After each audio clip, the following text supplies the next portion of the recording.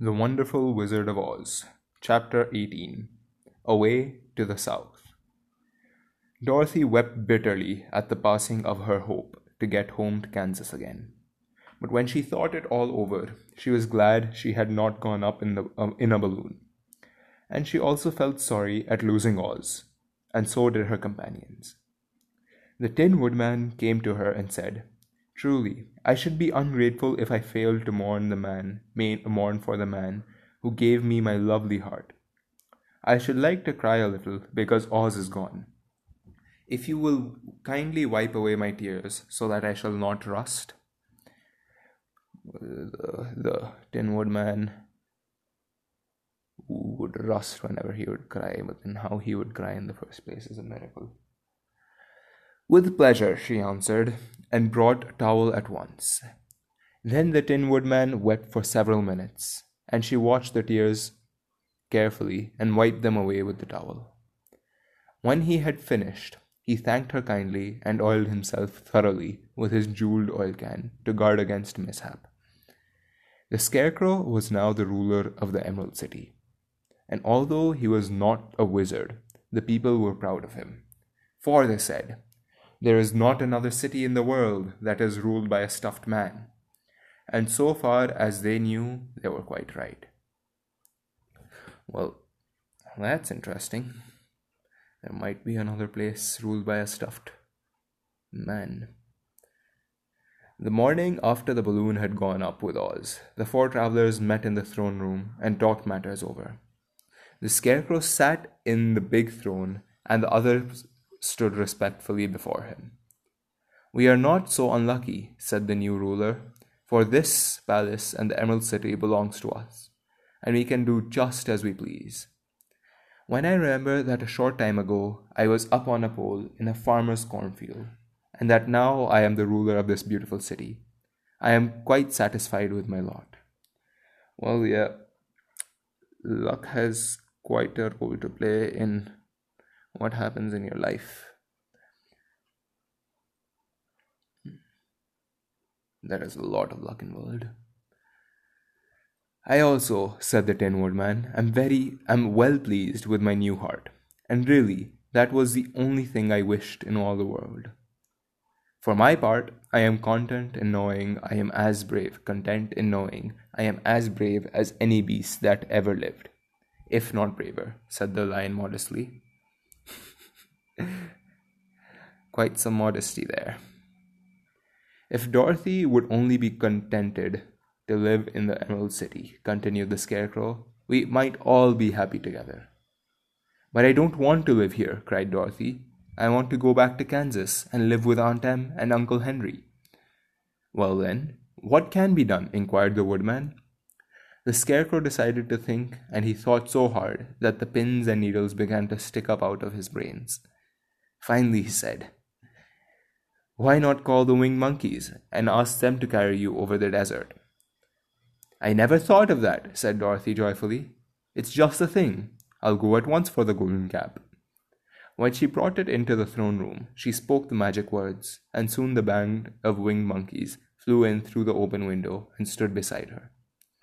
"This is the second time you have called us," said the Monkey King, bowing before the little girl. "What do you wish?" "I want you to fly with me to Kansas," said Dorothy. But the Monkey King shook his head. "That cannot be done," he said. "We belong to this country alone and cannot leave it. There has never been a winged monkey in Kansas yet, and I suppose there never will be, for they don't belong there. We shall be glad to serve you in any way in our power, but we cannot cross the desert. Goodbye." And with another bow, the Monkey King spread his wings and flew away through the window, followed by all his band. Dorothy was ready to cry with disappointment. "I have wasted the charm of the golden cap to no purpose," she said, "for the winged monkeys cannot help me." "It is certainly too bad," said the tender-hearted Woodman. The Scarecrow was thinking again, and his head bulged out so horribly that Dorothy feared it would burst.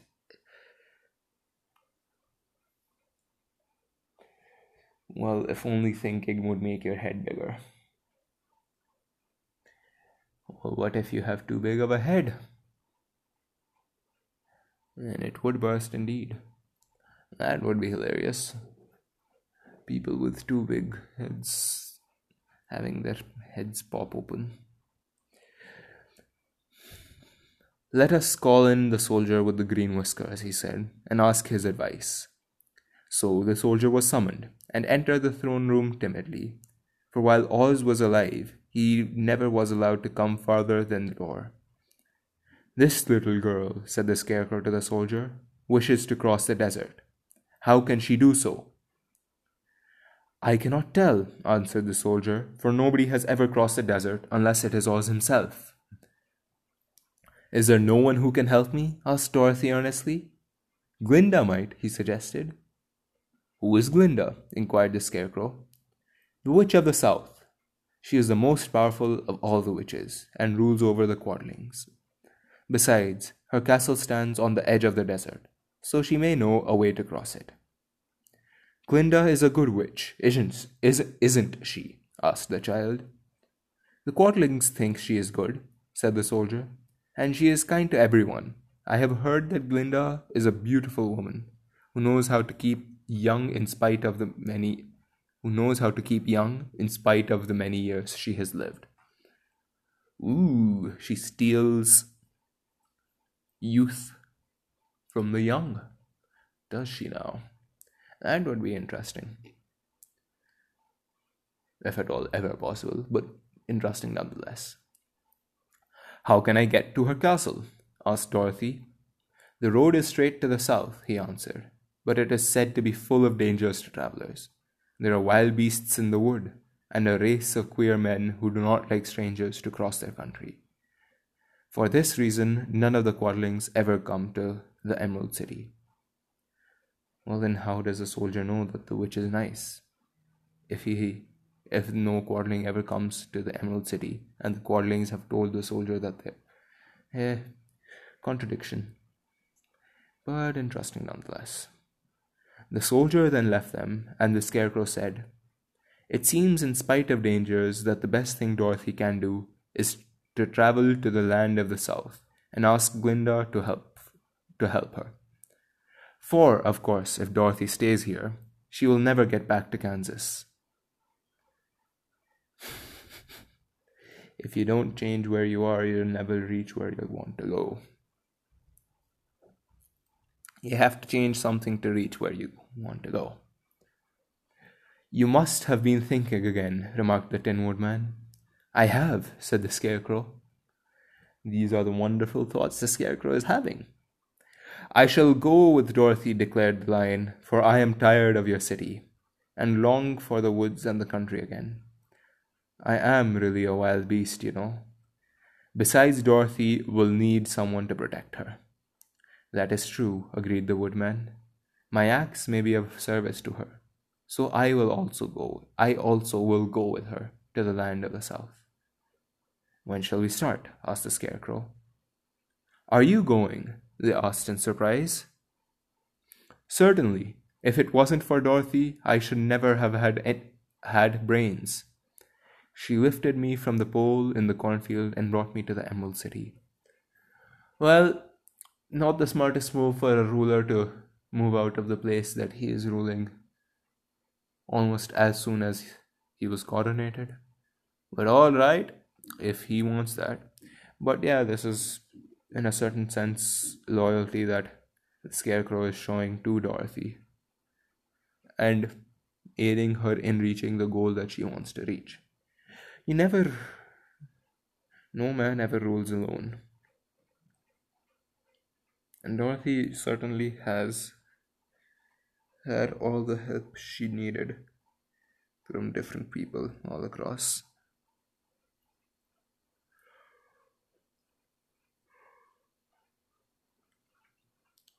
So my good luck is all due to her, and I shall never leave her until she starts back to Kansas for good and all.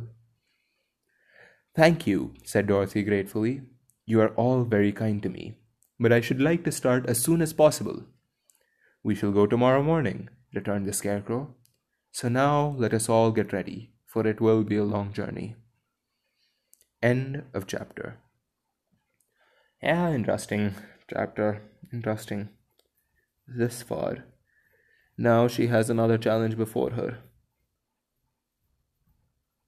She has to go and figure out who to talk to send her back to Kansas.